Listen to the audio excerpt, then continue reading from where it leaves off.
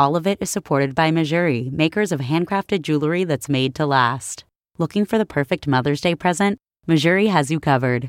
Get free shipping on all orders in the U.S. and Canada, plus a 2-year warranty. Head to mejuri.com/allofit or use code allofit for 10% off your first order. That's mejuri.com/allofit. Listener supported. WNYC Studios. This is all of it. Take a minute to think about the impact Michael Jordan has had on basketball. Throughout his career, he set record after record for scoring, was named MVP 5 times, was inducted to the Basketball Hall of Fame twice. And more than 15 years after he retired, the silhouette of him dunking is still instantly recognizable and sells billions of dollars in shoes. In a new documentary series produced by ESPN and Netflix, director Jason Hehir captures not just Michael Jordan's final season with the Chicago Bulls, but his entire career. The Last Dance airs on Sundays until May 17th and has dominated Twitter conversations, generating memes like this one, which is a clip from How I Met Your Mother. You're out of your mind. There is no way that LeBron will ever beat Jordan. Nobody will ever beat Jordan, okay? Okay, LeBron's a better rebounder and passer. Will you let me finish? Can you let me finish? Call me when LeBron has 6 championships. Is that your only argument? It's the only argument I need, Sean! The first 2 episodes of the series set a record of their own with an average of 6.1 million viewers tuning in to ESPN to watch. We welcome Jason Hehir to the show. Jason, thanks for joining us on All of It. Thanks for having me. So, I'm curious about this. Your production schedule got pushed up in the biggest way. This was supposed to start around the NBA Finals. For you, practically, as a producer, what did that mean? Yeah, June 2nd was supposed to be the premiere date, and they were going to air it on off nights during the NBA Finals over the course of a week or two. And then when the shutdown happened, everyone kind of looked at each other and said, let's try and get this thing out as quickly as possible. So there were 2 factors really that were really affected. One was technological factor. We're going from multi-million-dollar facilities to our own apartments. Wow. And that just made everything much, much more tedious to do as far as communicating with editors. I can walk into one of 5 or 6 offices that we had in our initial edit facility and check on what they're doing and try out a new song at the moment and see something real time. Let's try this shot here, let's try that shot there. Anytime we want to do something like that or experiment with an idea, now you have to perform the edit, export the sequence, upload it. They send it to me. It's just there's zip drives and all kinds of things. I'm learning a lot of stuff because I'm not that literate in technology, but luckily we have an incredible crew and a lot of people who knew exactly how to adjust the workflow. And we had world-class editors who happened to have world-class edit facilities in their apartments scattered throughout New York. So that was challenging but seamless because we didn't have any time to lose. And then just the collaborative aspect of being able to walk into someone's office and sit there and, toss a literal ball back and forth and say, what do you think of this? What do you think of this? Let's try this. Hey, what if we put this story here? That's lost now because it's just Zoom meetings and Twitter and text threads and email chains. And that's a much more difficult way to go about the creative process. But I am, like I said, our crew is absolutely incredible, and I'm proud to say that I don't think we've lost an ounce of quality in these final episodes that we're doing from our homes. Why do you think people have just really plugged into this series?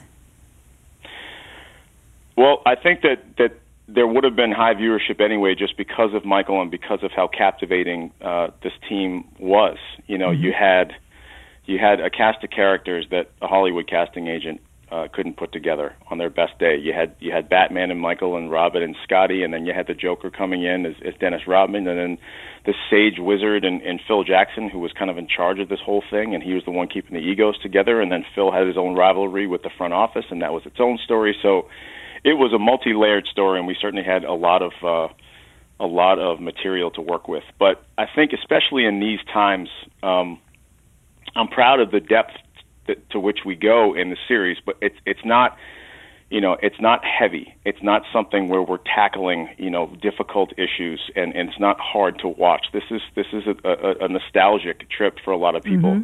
to revisit what they enjoyed and oftentimes to revisit with their children or with their parents what they enjoyed and to bring people together. And sports at its best is a connector.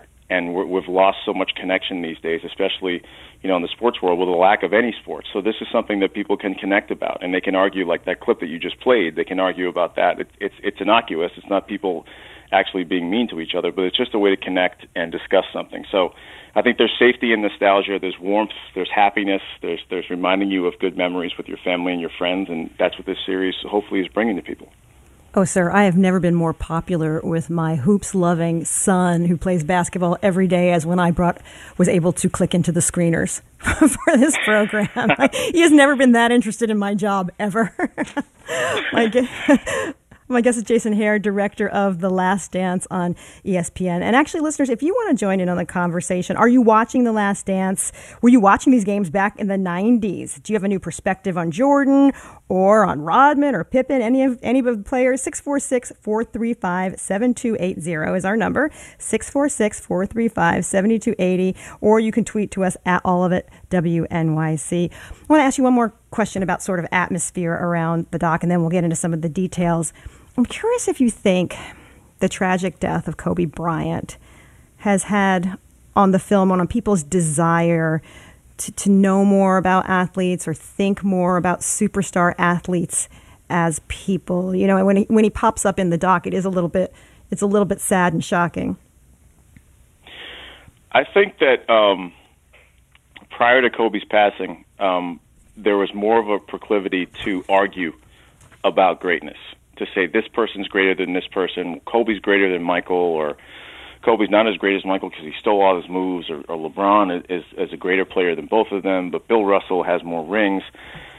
I think now, after Kobe's death, it was sobering for a lot of fans, and for a while there, and I think that can continue to now because of the environment that we're in. It's just a less cynical environment. Instead of arguing, people have more of a proclivity to celebrate greatness.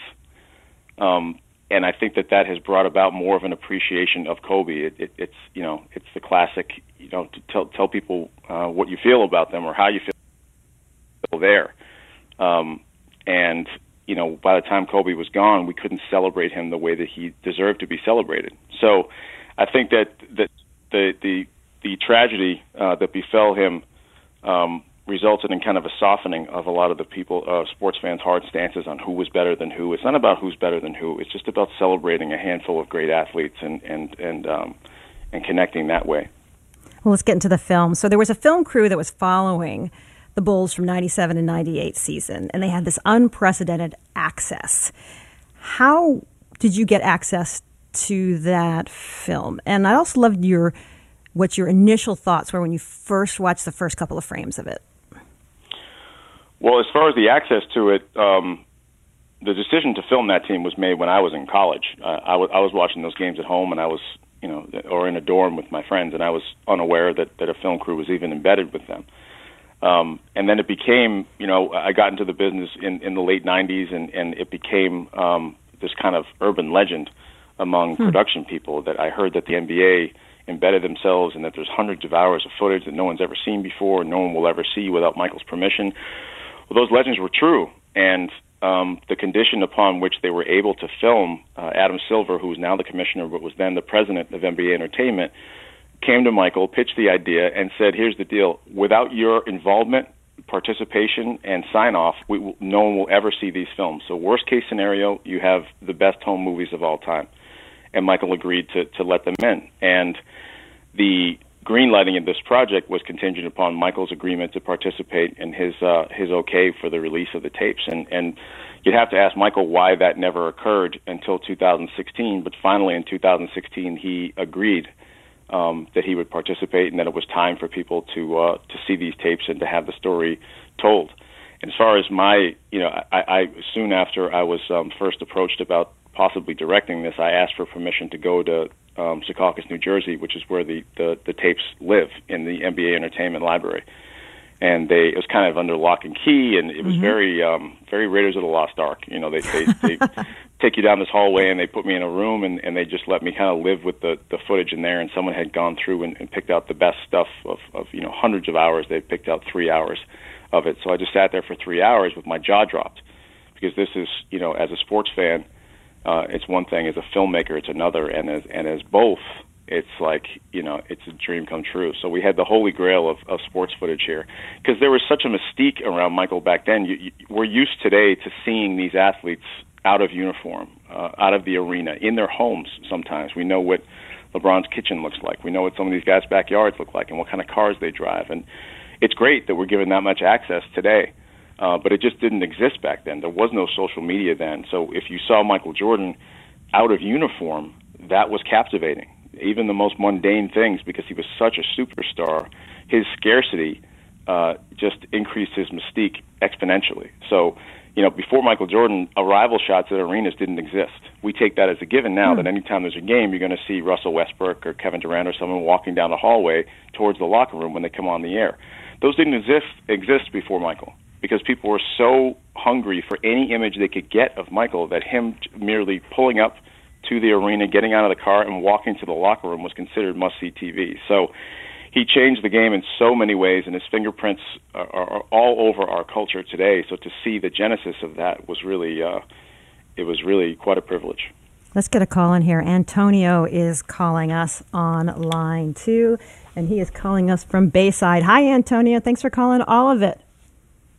Hi, Allison. How are you? Love the show.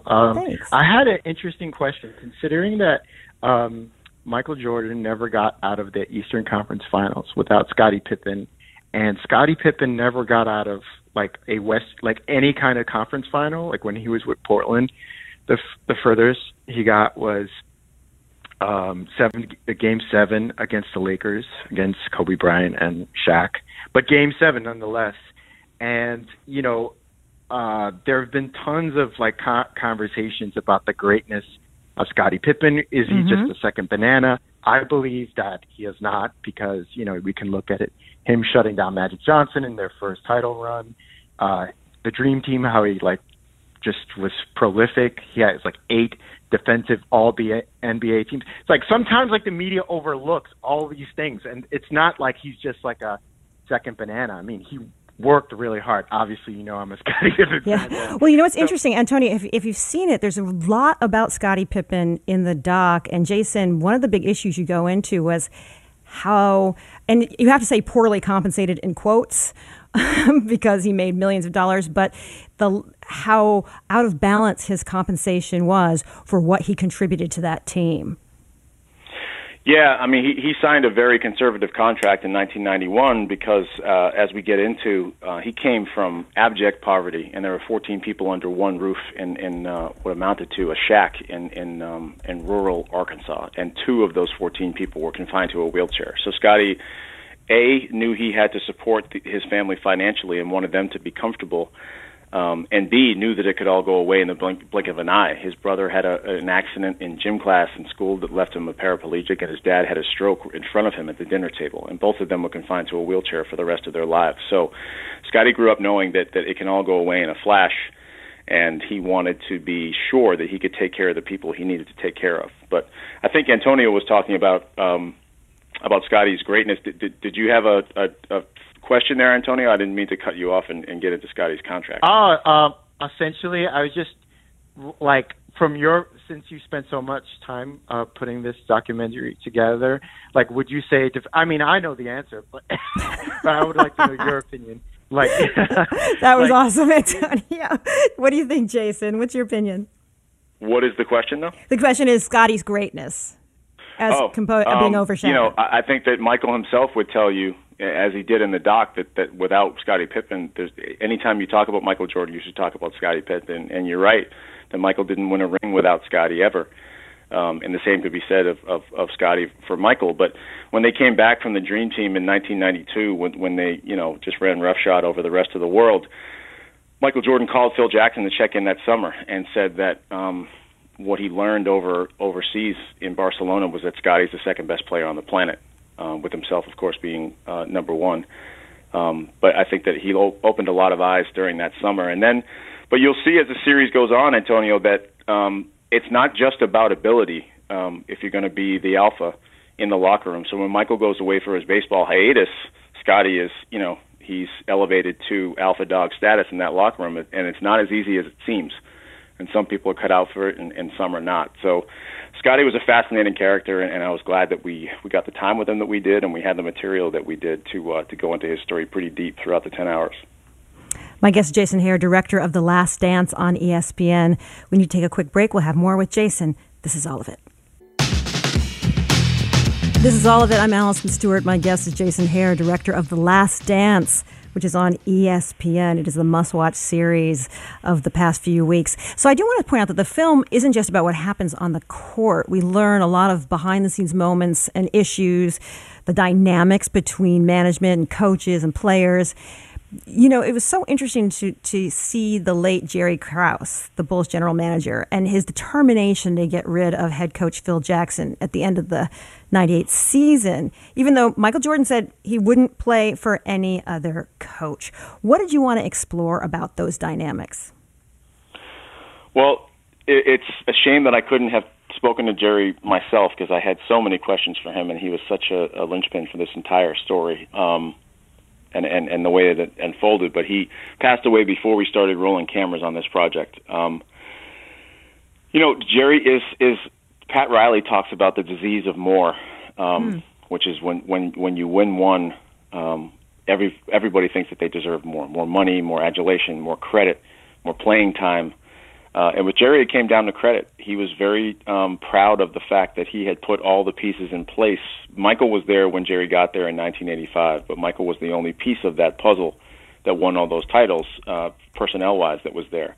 And Jerry orchestrated, engineered, architected all of those teams, put the right people around Michael, and made some really gutsy draft picks and trade decisions, and really put his reputation on the line several times. The problem with Jerry is he's not a people person. He's not camera friendly, and he's not a guy who's going to get out there, and he's not a fan favorite. So Michael's a hero, and there has to be a villain, and Jerry was perceived by some to this day as that villain, because he was the guy who made the decision to tell Phil Jackson that he was not going to come back. He could go 82-0 in that final season. He told Phil, "You're not coming back here." Jerry and Phil's relationship was lengthy and fraught. They had known each other for decades, because Phil, when he was in college, Jerry scouted him for the Washington Bullets to come play for that team. And he really plucked Phil from coaching obscurity. Phil was about to leave basketball and go get his law degree, and he couldn't get a job in coaching. And Phil and Jerry is the one who was persistent about getting him an assistant coaching job, because he saw something in Phil. Phil eventually rose up through the ranks, became head coach, won 6 titles for Jerry, and I think they both felt that the other person owed the other a debt of gratitude. And, both of them were right, and both of them were stubborn and wrong in some ways. David Halberstam, I thought, said it best when he said that Jerry deserved more credit than he got, but felt that he deserved more than he truly did. Michael Jordan's competitiveness was legendary. Let's listen to a clip from The Last Dance on ESPN, and we can talk about it on the other side. My mentality was to go out and win at any cost. If you don't want to live that regimented mentality, then you don't need to be alongside of me, because I'm going to ridicule you until you get on the same level with me. And if you don't get on the same level, then it's going to be hell for you.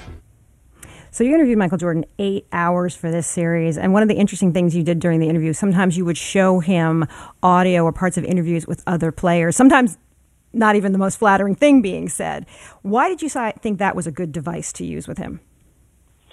Because he doesn't know me, and for me just to read off the transcript of what other people had said during our interviews is not going to elicit the visceral reaction that seeing the face of that person, especially if it's a rival. And Michael, being as competitive as he is, all he needs to do is kind of sniff this person in the room. He's like a shark, and all of a sudden he just locks in. You can see it in his face. It just, something comes over him, and he goes back to being that, prime competitive MJ. Instead of 57-year-old Michael Jordan, who's been away from the game for a while, he's locked right back in. So, and also when you're interviewing someone for 8 hours, especially if they've heard every single question, there's nothing I could ask him that he hasn't been asked before. Right. So early on in the process, I was trying to think of what's a way that I can at least keep him entertained and stimulated. What's something that someone hasn't done with him before? So it just came down to, it's like hanging out with my nephews, babysitting them, just toys. something to keep them occupied. Michael was all about games and competition, and so we would do just like a call and response kind of like word association thing sometimes, and that would elicit some responses out of him. I would just read him certain newspaper clippings and ask him if he remembers when they were from, or quiz him. What's the only home stadium that doesn't exist or still exists that you played in your rookie season, things like that, just to keep him stimulated. But the iPad was the one that was really kind of a time machine. It was like a portal back to prime MJ every time I handed that over to him. So we utilized that more as the interviews went on. I want to squeeze one more call in. Patricia loves the series.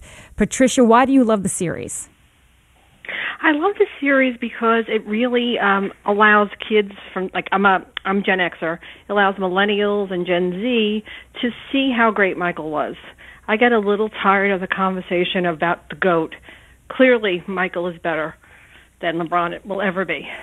He transformed the game. No, he did. I've been a basketball fan. I'm in my 50s. He transformed the game in a way I didn't have the fortunate time to see Wilt play, but Michael not only transformed the game, he transformed marketing. He transformed global appeal. He's the reason that basketball is so big in China and other places. He Patricia, is something LeBron will never be. We need to wrap up because Jason has got a ton of interviews, and I don't want to bust somebody else's interview. I know you're up against a hard out. My guest has been Jason Hehir, director of The Last Dance on ESPN. Congratulations, Jason. Patricia is pulling no punches. I know. Gotta love New Yorkers. They know. Thanks so much for having me, Allison. I appreciate it. It was fun. All of it is supported by Mejuri, makers of handcrafted, ethically sourced jewelry for every day that's made to last. Looking for the perfect Mother's Day present? Mejuri has taken the guesswork out of gifting, offering everything from dainty 14K solid gold pieces to pearls, diamonds, gemstones, and more. Make it personal with an engraving, or if you can't decide, check out their curated gift guide. Let them take care of the rest, gift wrapping included. Get free shipping on all orders in the U.S. and Canada, plus easy returns and a 2-year warranty. Head to mejuri.com/allofit or use code allofit for 10% off your first order. That's MEJURI.com/allofit.